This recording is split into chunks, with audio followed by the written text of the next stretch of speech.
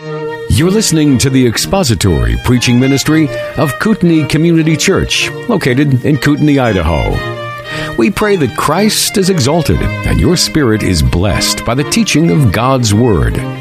For more information about Kootenai Church, please visit us online at kootenaichurch.org.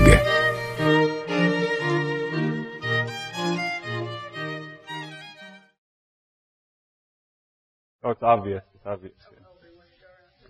Yeah. So, yeah, probably more. Carol says not argumentative, not quick to engage in a contest. In other words, doesn't quickly strike back at the person. Doesn't see it as a competition. Marilyn? Not violent. That's pretty good, isn't it? Not violent. That just doesn't have that character. It's important of course that goes for everybody, but it's important for elders because elders deal with a lot of conflict and they have to be they get accused of a lot of stuff. So they have to be slow to anger, not quick to throw that back at somebody and get upset about it. If they were quick to lose their temper, it would be a problem. Now, Brian Atmore apparently has lost his temper a few times. That's a joke. You get it? Remember, he doesn't have a temper because he lost his? Yeah. Okay, we'll move on. It says, not addicted to wine or pugnacious, but gentle, peaceable, free from the love of money. So it kind of contrasts pugnacious with the next couple of words. Gentle, well translated, gentle or patient.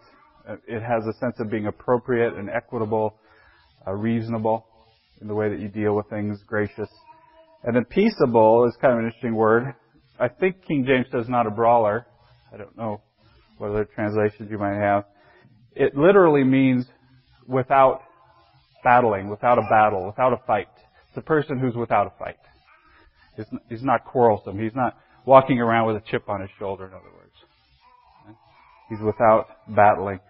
And this is important for elders. If you turn to 2 Timothy for a second, chapter 2, there's some direction given to Timothy that kind of goes in line with gentle and peaceable. 2 Timothy 2, verses 24 and 25. And it says, the Lord's bondservant must not be quarrelsome, but be kind to all, able to teach, patient when wronged, with gentleness correcting those who are in opposition, if perhaps God may grant them repentance, leading to the knowledge of the truth. So that's his direction toward Timothy. And remember, the direction toward Timothy here, too, is pretty strong against false teachers and whatever. But Timothy has to understand his battle is not with flesh and blood, and that's what elders have to understand. Yeah, they have to refute and contradict sometimes and correct, but it's done in a spirit of gentleness and peace. Not pugnacious. Similar word as a pugilist. You know what a pugilist is? Going back to pugnacious. A boxer. It's the same idea. Free from the love of money. Or literally not a lover of silver. Not someone who loves silver or money. This is my father-in-law that just came in late. Just want you all to know that. That's my father-in-law back there.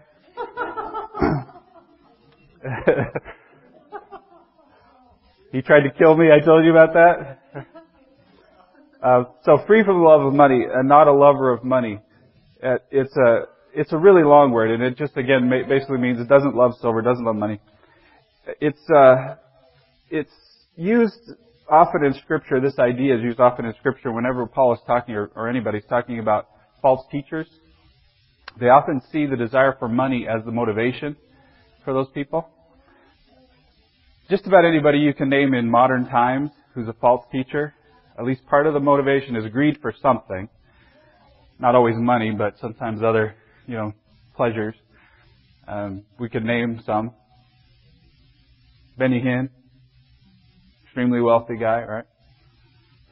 In World Magazine, not too long ago, they had an article about the men that are in the pulpit that are flying jets from one destination to the other. Some are flying with one jet, and the cost that it takes to do that very thing.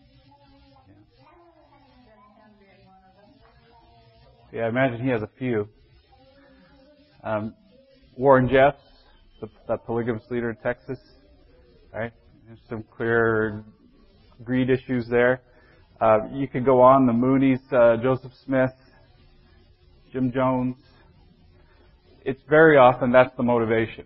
Why is someone so excited to teach something false and heretical? What is the point? Especially if they know that it's false or heretical. There has to be something to that, right? It's not just to deceive, you wouldn't think.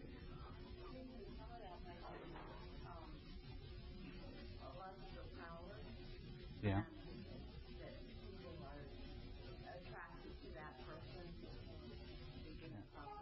Not just money, power, right? Back over to 1 Timothy for a second, and I'm finding little bits of 1 Timothy that kind of illuminate the qualifications we've been going through. 1 Timothy chapter 6 and verses 3 through 10.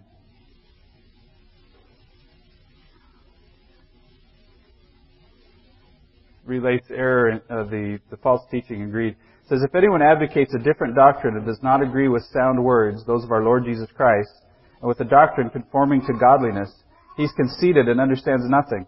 But he has a morbid interest in controversial questions and disputes about words, out of which arise envy, strife, abusive language, evil suspicions, and constant friction between men of depraved mind and deprived of the truth, who suppose that godliness is a means of gain. But godliness actually is a means of great gain when accompanied by contentment. For we brought nothing into the world, so we can take nothing out of it either. If we have food and covering, with these we shall be content. But those who want to get rich fall into temptation and a snare and many foolish and harmful desires which plunge men into ruin and destruction. For the love of money is the root of all sorts of evil, and some by longing for it have wandered away from the faith and pierced themselves with many griefs. Okay. That's the contrast with free from the love of money. Elders especially, all of us, elders especially, have to be content with what they have. Okay? Now, especially paid elders, I mean, we all have to be, but especially paid elders, because oftentimes paid elders aren't paid a whole lot. Right? That's often true. Monty?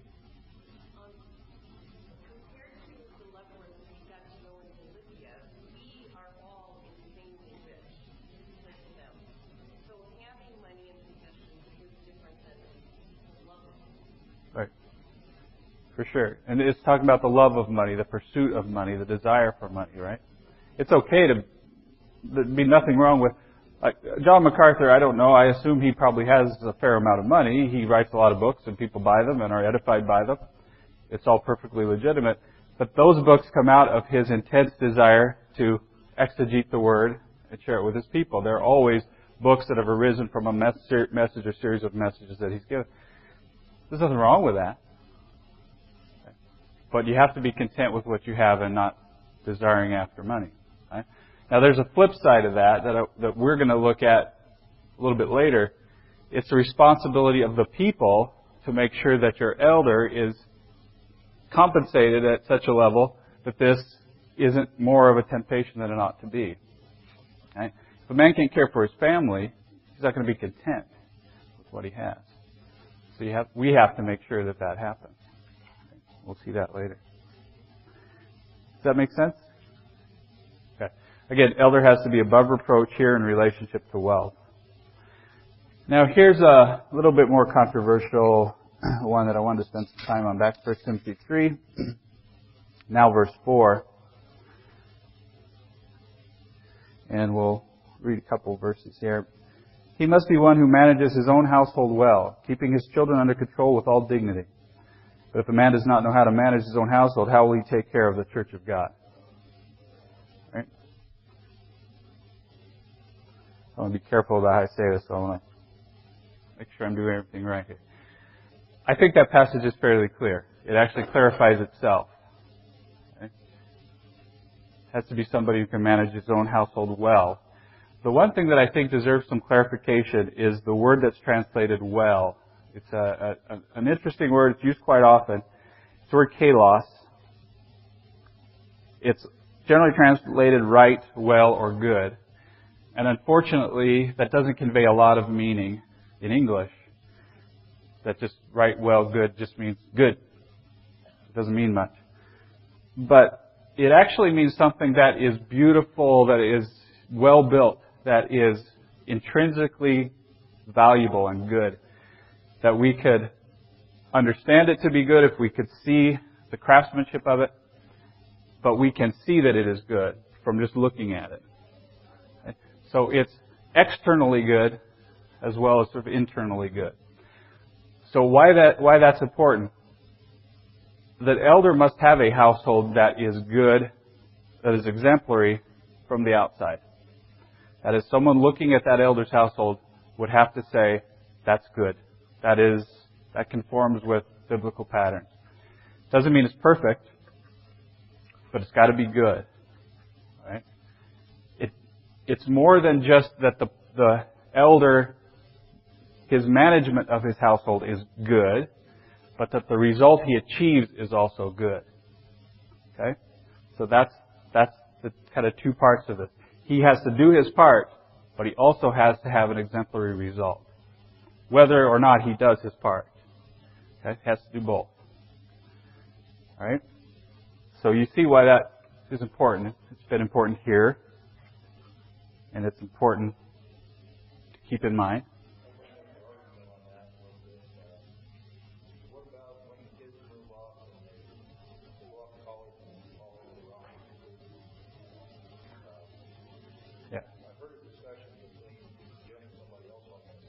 Yeah. I'm going to postpone that one because I postpone all good questions.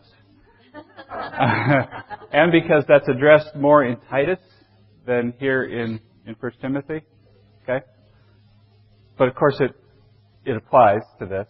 Right? And I just want to hold off on that because in Titus it says, some versions of your Bible will say that the man has to have faithful children. Others say he has to have believing children. And it's a big difference, so we have to understand exactly what is meant there. I think that goes along more with your question. Let me give you an example, okay? If Diane woke up tomorrow morning, Diane's my wife, if you don't know, and she decided that she was going to leave the house and she was going to pursue her dream of becoming a professional bowler or whatever. She's a pretty good bowler, actually. Would I be qualified to serve as an elder?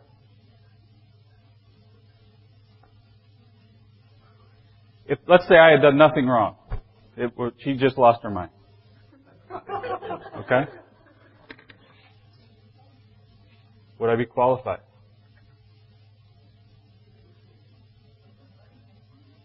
Is my household exemplary at that point? Do I have credibility if I teach you about what the Bible says about marriage? No. No. She's a pretty good bowler, Okay. Now, is it a permanent disqualification? Maybe not, but yeah, she left the house. Yeah.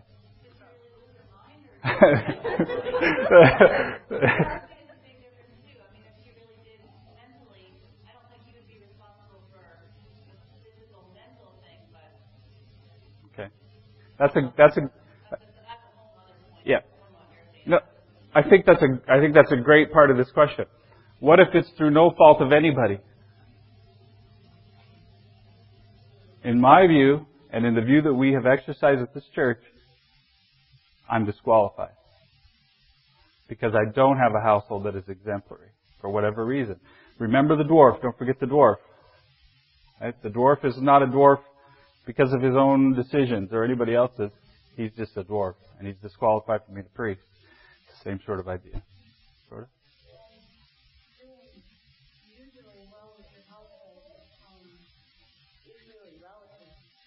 But according to God's eyes, we do what we believe is in His eyes. But sometimes we might not have the whole picture. We might not have all the best information and whatever. Yeah. But at some point, if that other person makes that decision. Yeah, I may have had something to do with it, kind of unbeknownst to me. I thought I was doing everything right. Then I see her getting the bowling ball, and then one day there's shoes and a little shirt with her name on it. Yeah, maybe I drove her crazy.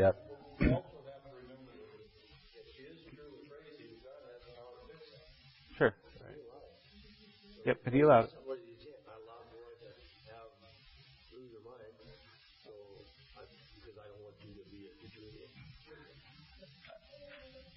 What he did, he allows this thing to happen, and I am now disqualified. I don't have a right to be an elder. It's not a privilege to be an elder. It's a calling to be an elder. It's at the discretion of the Holy Spirit. And if the Holy Spirit so determines I'm no longer qualified, I'm no longer qualified. Now, my response ought to be, okay, I'll continue to serve in whatever capacity I can. I can continue to teach. Right? Now, there may be a time when I would not want to teach because I don't want to give the wrong impression. But I would no longer be recognized as an elder. Right?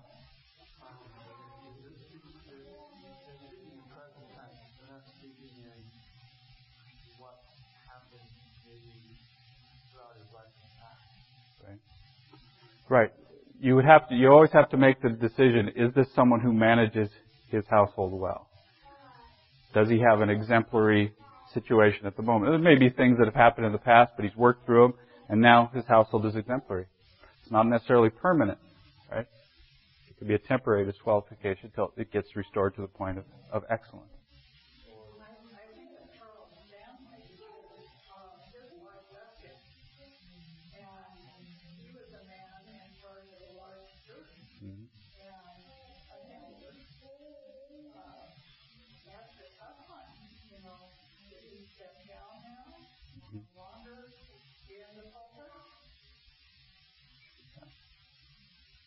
I won't answer that for him, but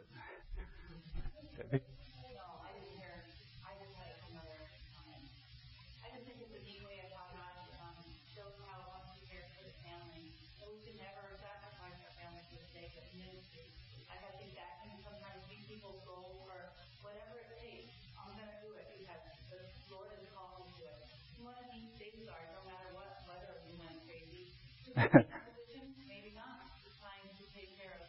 I think the Lord is just safeguarding for you to step out and take care of your family and not to have so much burden. So it's just another example of God caring for His people. Yeah, good point. Now, fortunately, I don't think this is being taped, so we're not going to say anything about the whole professional bowling thing, right? Is that right? Did somebody have a thing?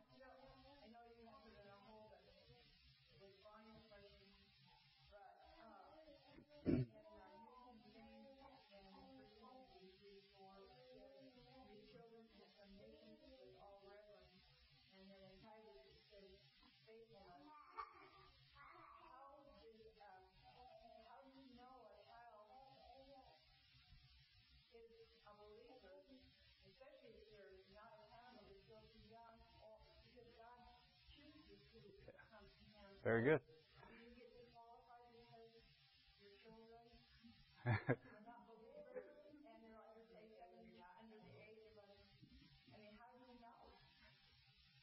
I'm still going to postpone that question. Yeah. Well, because it's going to take a lot. Because there really are two competing ways to. There's a word in there that you're in Titus that you just said faithful in your New King James, but in your New American Standard NIV it says believing. We have to figure that out, but we can say what is in 1 Timothy 3:3. Definitely, is clear how it relates to children. But I want to just postpone the part about believing. But I want just think about this question, if this is in your mind. How do we tell that anybody is a believer? How do we know that anybody's a believer? We can't observe it directly, right? We can only observe their behavior. So I think that's going to be the key to that. But I'm postponing. Yes, ma'am. You're going to ask about that same thing, all right? Okay. Because I think sometimes people look on not being qualified as a punishment. Because if your situation were true, that's not necessarily a punishment. It's just you need it, so to take a time out to take care of the needs of your family. Yeah. Again, disqualification doesn't necessarily imply anything bad on the part of the prospective elder. Keep that like the dwarf. Always remember the dwarf, right? Dwarf is a fine man. He's in no way less than anyone else, except physically. Okay, the part about children, let's look at that. Keeping his children under control with all dignity. All right? Keeping his children under control with all dignity. In other words, they're under control in a dignified way. They're respectful towards their father, their mother. They're not just beaten down all the time. I mean, anybody can keep their children under control with duct tape and a baseball bat. That's not what it's talking about. Right? It's with dignity, with respect. Okay? Now, why is that so important? Look at the parenthetical part, verse 5. If a man does not know how to manage his own household, how will he take care of the church of God? My wife loves me. I know. I don't understand it either. But she does. And we've been together a long time, and she knows me, and she gives grace to me because she understands me. My children, the same thing. There's a natural respect for me, a natural obedience. Right? Because I've always been bigger than them, and I've always been the provider for them. Right? I've been the protector and all those things. If I can't control those people, what hope have you with people like you? I mean, really. You don't have that natural, the Bible calls that natural affection. You don't have that because we're not blood related that way. So I have to at least be able to control, small people that were born in my house and the wife of my youth. Right? I have to keep that household under control. How could we expect otherwise?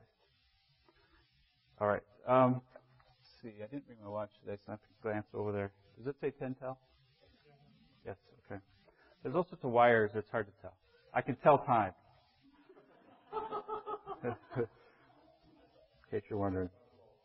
Yeah, it's not there. I don't think it's. I don't even know. They didn't have clocks back then. Sundials. I don't know. Verse 6. It says, "And not a new convert or a novice," some of you have, "so he'll not become conceited and fall into the condemnation incurred by the devil."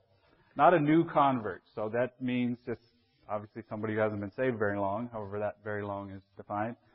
Or somebody who, we might use it to mean somebody who just doesn't have a lot of depth yet as far as theological knowledge or whatever. Okay? Not a mature Christian.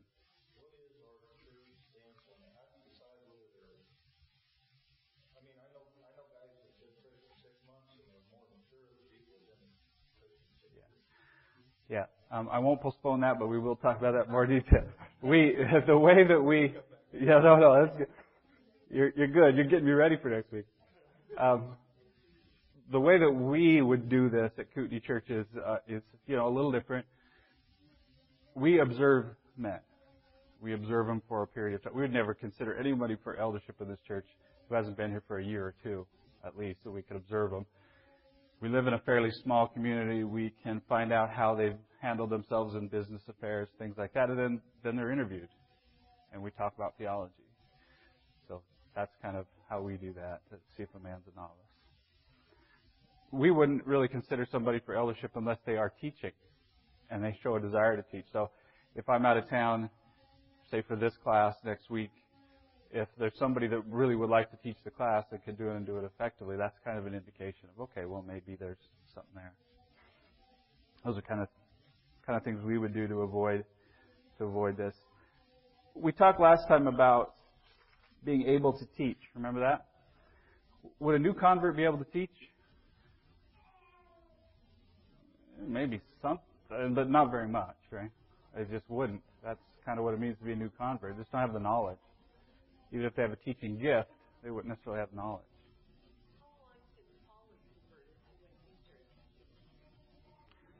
I don't know, but Paul's exceptional in a lot of ways, isn't he? Because not only is he an apostle, so that kind of makes him special, but he knew the Scriptures before his conversion better than just about anybody, the Scriptures as they existed. And then he was receiving direct revelation from the Holy Spirit. So for him, almost upon conversion, he's not a novice. Right? So for Paul, and we're talking here about acting as an elder, not just teaching, but acting as an elder. So handling conflict and all those other things. So you want somebody who's stable and mature in their faith. But evangelism, which was Paul's early teaching, right? A new convert's a great evangelist. I was converted by a new convert. Very effective evangelist because they have that initial emotional reaction to the gospel. So, by the way, new converts are great. Right? We all love new converts. New converts are awesome. There's nothing wrong with being a new convert. Right? They're just not qualified to be an elder, but we love new converts. Wish we had more of them. Right? Now, it says that we don't want to put a new convert into eldership because he'll become conceited and fall into the condemnation incurred by the devil. Right? There's a tendency, if you don't understand exactly what is your role, you might get puffed up, because I'm a leader or whatever. So you might get puffed up and conceited. And it's interesting here that fall into the condemnation incurred by the devil. What do you think that means? Fall into the condemnation incurred by the devil. I mean, this person will be banished to the lake of fire forever, immediately? That's the ultimate condemnation of the devil, right? Think that's what it means? You point into temptations. You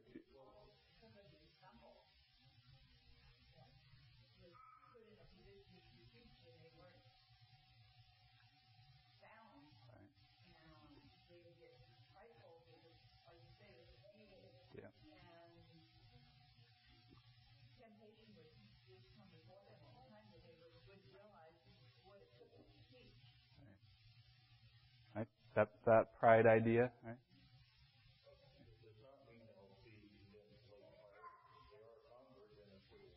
Right. Right. So we've got to be careful about that. That's not what it means. It wouldn't make sense theologically for it to mean that, right? Because they are in fact a convert. They're a new convert. They were appointed to eldership or recognized as an elder. They shouldn't have been. They get conceited, puffed up, and they fall into condemnation. And I think what Diane said is very clear. What is the condemnation of the devil? What is his sin? His main sin? Pride. Yeah. That's the same condemnation they fall under. The condemnation for their pride. And that's not a good thing to be in. And Paul's saying, hey, that's exactly the condemnation that was incurred by the devil. So we want to avoid that. Huh?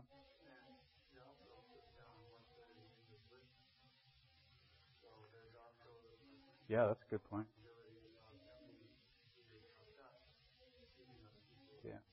Yeah, that happens a lot of times. We see it. They're leading other people with them. Yeah.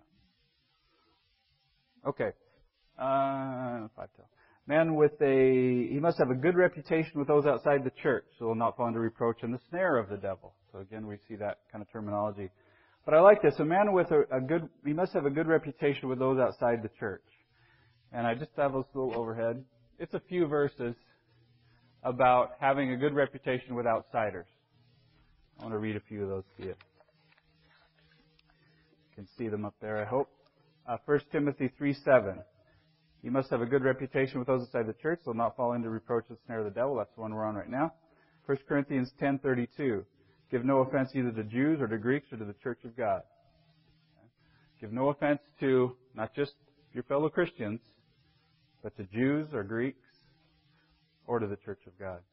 Philippians 2:14 and 15. Do all things without grumbling or disputing, so that you will prove yourselves to be blameless and innocent, children of God above reproach, in the midst of a crooked and perverse generation, among whom you appear as lights in the world. To appear as lights among unbelievers. Colossians 4:5. Conduct yourselves with wisdom toward outsiders, making the most of the opportunity. 1 Thessalonians 4:11 and 12. Make it your ambition to lead a quiet life and attend to your own business and work with your own hands, just as we commanded you, so you'll behave properly toward outsiders and not be in any need. 1 Peter 2:12. Keep your behavior excellent among the Gentiles, so that in the thing in which they slander you as evildoers, they may, because of your good deeds, as they observe them, glorify God on the day of visitation. So just as the Jews were to be a light to the Gentiles, so we as Christians are to be a light to unbelievers. we're to be very mindful of our reputation among unbelievers. This is one of the reasons why I love living in a small town. Because there's no anonymity. It's getting to be more anonymous than it used to be. But if I go into Walmart and I'm talking with the checker, if I'm rude to the checker, I'm going to see the checker on the soccer field, or I'm going to see the checker in church or at work. We're going to see each other again. You're not anonymous, so there's kind of a check on people's behavior, which I think is great. You go to a city, don't care about you, get out of here. Never going to see you again. Don't care if you ever come back. I got a million other people lined up to see me. So maybe it's a little bit easier for us. We have that kind of check on our behavior, but it has to be true of everybody. And God is so amazingly smart. That sounds dumb, but when you read Scripture, you're just struck over and over again. This is a divine work. This person who's a leader of the church must have a good reputation with those outside the church. We wouldn't think of that. Okay? But isn't that so important? Who sees you more and who knows you better than the person you sit with every day at work? And they see how you behave at work. Okay? They know you. Right? They observe you. You have to have a good reputation with those people. Right? Now, does that mean that they're all just going to think you're peachy? Everybody out in the community, the unbelieving community, is going to think you're peachy? Right?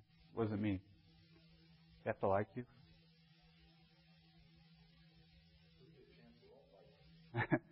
Right. So what might they say about, I don't like Ron, but I respect him. He's true to his principles. It's obvious he's a Christian. That's the kind of thing that we want to hear him say.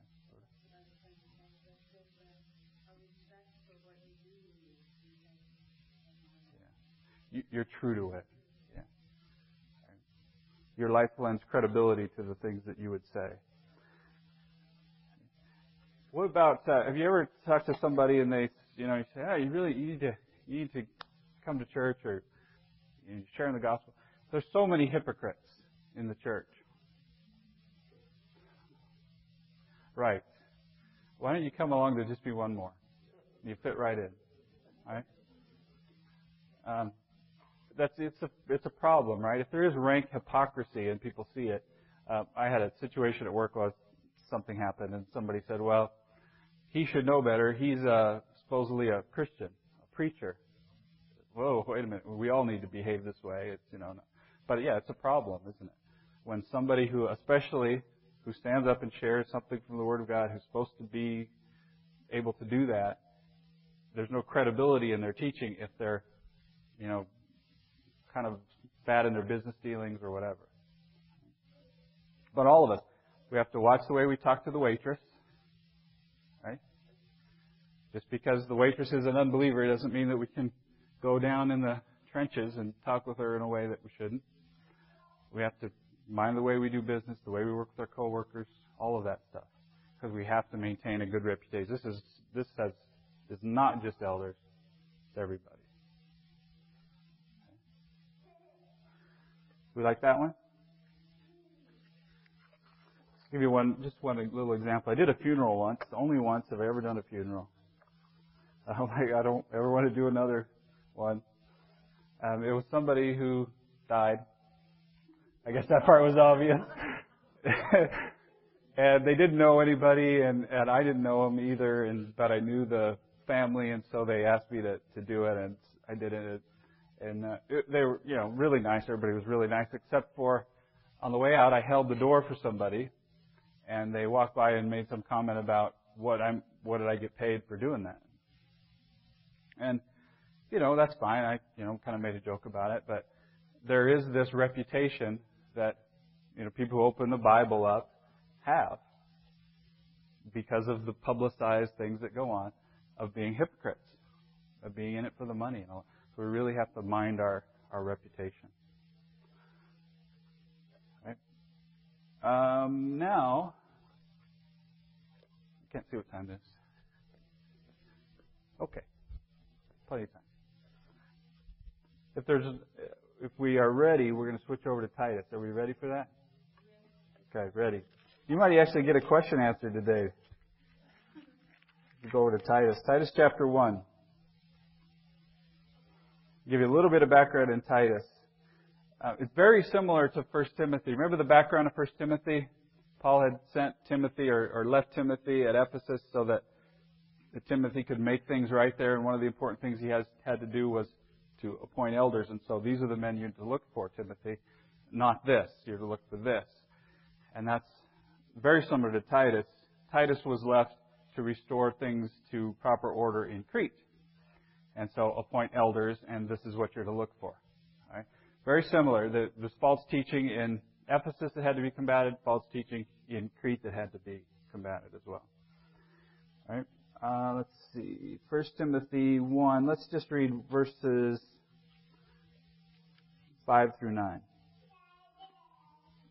Did I say 1 Timothy? I meant Titus. Titus 1, 5 through 9. For this reason I left you in Crete, that you would set in order what remains and appoint elders in every city as I directed you. Namely, if any man is above reproach, the husband of one wife, having children who believe, not accused of dissipation or rebellion. For the overseer must be above reproach as God's steward, not self-willed, not quick-tempered, not addicted to wine, not pugnacious, not fond of sordid gain, but hospitable, loving what is good, sensible, just, devout, self-controlled, holding fast the faithful word which is in accordance with the teaching, so he'll be able to both to exhort in sound doctrine and to refute those who contradict. So it's a similar list, isn't it? But there's a few different emphases there that we want to see, get a complete picture. It starts off in verse 6, if any man is above reproach. Now that sounds familiar, doesn't it? That's what we started off the list of qualifications with. He does it here again, the umbrella term. But it's actually a different word, and it's kind of interesting to think about this. In 1 Timothy, above reproach was, you remember, not able to be held, the legal term. They couldn't arrest and hold someone. There wasn't enough evidence that they'd done something wrong to arrest and hold him. He was using that legal term, meaning that there was nothing against this man that was sufficient to cause a reproach on the gospel, but he was using this idea of being held. Here, it means that the person can't be accused or charged, spoken against. So it's, in a sense, the same idea, but for us it would be that you couldn't even get a warrant for that person's arrest. Okay? You couldn't even get a charge written up against this person. There's not enough evidence of a reasonable charge against them. So he's using two different legal terms. They're both translated the same way, above reproach or blameless. Same basic idea. Not exactly synonymous, but close. Then it says the husband of one wife. And we talked about that quite a lot. It's exactly the same wording. One woman, man. What we know for sure is that it means above reproach in your marital and sexual life. We know that. Okay, I'm going to leave it there because I don't want to get started again.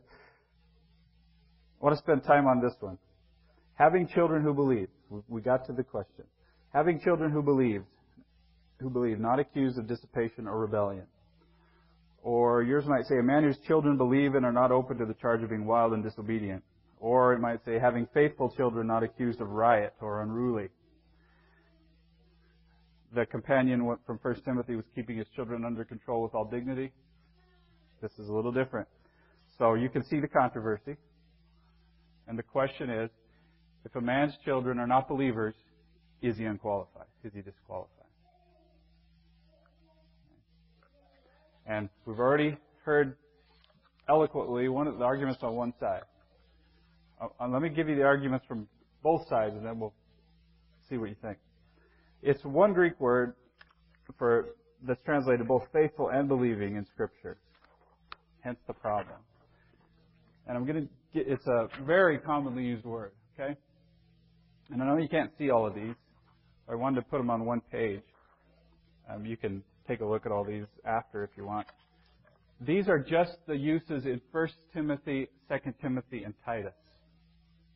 The uses of this word, and I've underlined them. And you can see, I'll go through them. 1 Timothy 1:12, I thank Christ Jesus our Lord, who has strengthened me because he considered me faithful, putting me into service. So there it's translated faithful. and it just means faithful. It just means trustworthy, we might say. Right?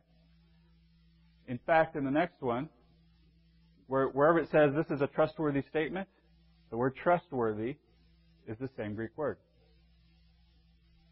So it could just mean trustworthy, faithful. Right? 1 Timothy 3:11, women must likewise be dignified, not malicious gossips, but temperate, faithful in all things. Translated faithful. Sometimes it's translated believe, or it uses a noun form. Men who forbid marriage and advocate abstaining from foods which God has created to be gratefully shared in by those who believe. It's the same form, or the same word, different form. For this we labor and strive because we have fixed our hope on the living God, who's the Savior of all men, especially of believers. So the question is, which applies in this context? Right? But, first part of the argument, translating it faithful, translating it as trustworthy, is reasonable. It's a word that means full of faith, literally. Faithful can be that trustworthy, worthy of trust. That all fits. Right? And the point Diane started talking about when I postponed her question on her, God is sovereign in salvation. God is sovereign in election. It doesn't seem reasonable or fair that God would hold a man responsible for the salvation of someone else. Does it? So that's probably can't mean believing, it must mean faithful. That's one side of the argument. Okay? That's why I kind of did that slow, right? If you ever hear me say it's not, God wouldn't be fair if He did that, that's a not very good argument, right? If God chooses to do it and expresses it in His Word, it is by definition fair. If we think it's unfair, we're wrong. It doesn't make God wrong. So that's not the way we interpret something, is by first putting on our code of what is fair and approaching the Scripture. Right? That's not what we do. We approach the Scripture. That informs us as to what's fair and what isn't. So that part of it is not a good argument. God is in fact sovereign in election. That part's definitely true. Bill?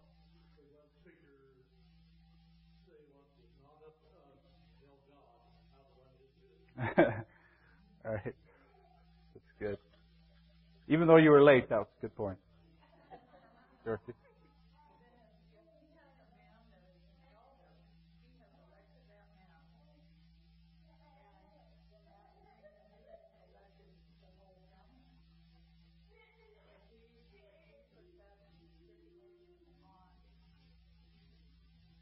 Doesn't mean that. If in fact the man's an elder, he should be a believer. That's actually not listed as qualification, but I think it's pretty clear. All right? So, he's elect. Now the Scripture, if we interpret it as believing, Scripture is saying if his children are not believers, well, now he's disqualified. Now, the Holy Spirit has made him an overseer, and now the Holy Spirit has determined that he isn't. That's fine. God can do that. That is exactly what we're saying. If we're on the other side of the argument. So let me make that clear too. This Greek word, when it is used of people, almost always clearly means believers. Not always. It never means unbelievers. That is clear. Okay? So some have said, well, because that word is never used of unbelievers when it's talking about people, it must mean believing. It doesn't really follow, does it? It could be used here and still mean faithful. So I can't put too much on that part of it. Okay? And again, as far as the fairness argument, remember the dwarf. So the fairness argument really doesn't work either. If God has determined that this is the way He's going to do it, that's the way He's going to do it. Yeah. Oh, I've been avoiding saying it because I don't know how to say it right. And Anna's here. It's pistos. P-I-S-T-O-S is the English kind of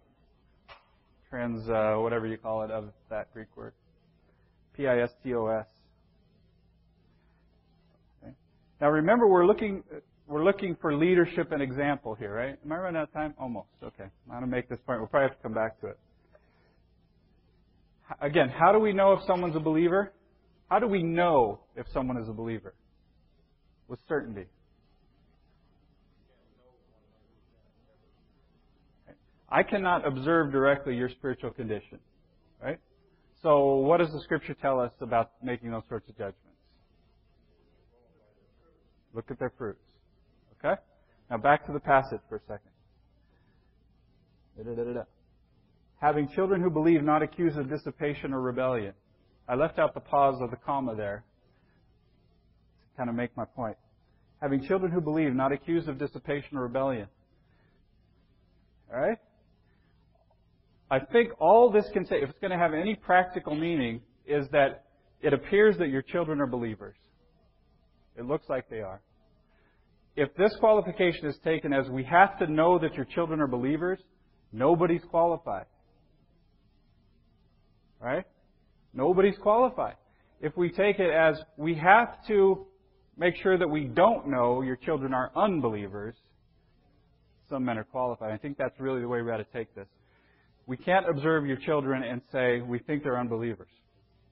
All right? Okay. So really what I am saying is they ought to at least appear to be believers. They should have been raised in such a manner that they have respect for authority, they're not rebellious, and they're not, hopelessly lost in sin, wallowing in sin, dissipation. Right? And they appear to be a believer. Okay? I do think that's a qualification for eldership. So if my children grow up and Jamie decides that, this whole thing, this whole Christianity thing, it never made sense to me anyway, I'm going to go ahead with this Islam thing. Sounds really good. I'm going to do that. I think I'm disqualified.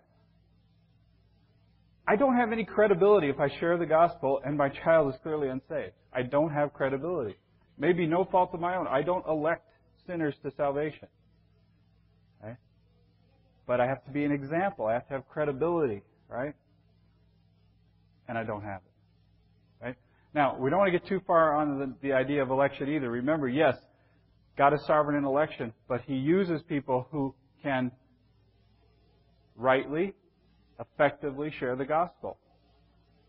There's some evidence that I wasn't able to do that if my children are unbelievers. Okay? There's some lack of credibility on my part. We'll have to talk more about this next time, I think, because we're out of time. What do you mean?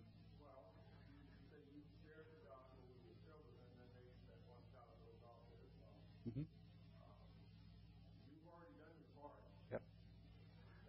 Yeah. I may have done my part, but I may not.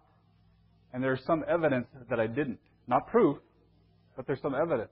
It's the same idea as with your household. It's not kalos. It's not well. It's not in order. And it may be no fault of the elder. But it's the same thing we keep coming back to. Yeah. Just like the dwarf. And I like dwarfs, by the way. We're not making fun of dwarfs. If you are a dwarf. Okay, let's pray and we'll do something else. Father, we're again thankful for your word. It's challenging to us, but it's lovely. It's beautiful, and it's so ordered when we dig into it and we see how it relates one to another. We can get twisted up in our own thinking, and I pray, Lord, that we wouldn't, and that we would rightly understand these important words that we've looked at today. I pray this in Jesus' name. Amen. Thank you for listening to the latest podcast from Kootenai Church. If you'd like to learn more about Kootenai Church or to donate to our church ministry, you can do so online by visiting kootenaichurch.org. We hope you enjoyed this podcast and pray you'll join us again next time. Once again, thank you for listening.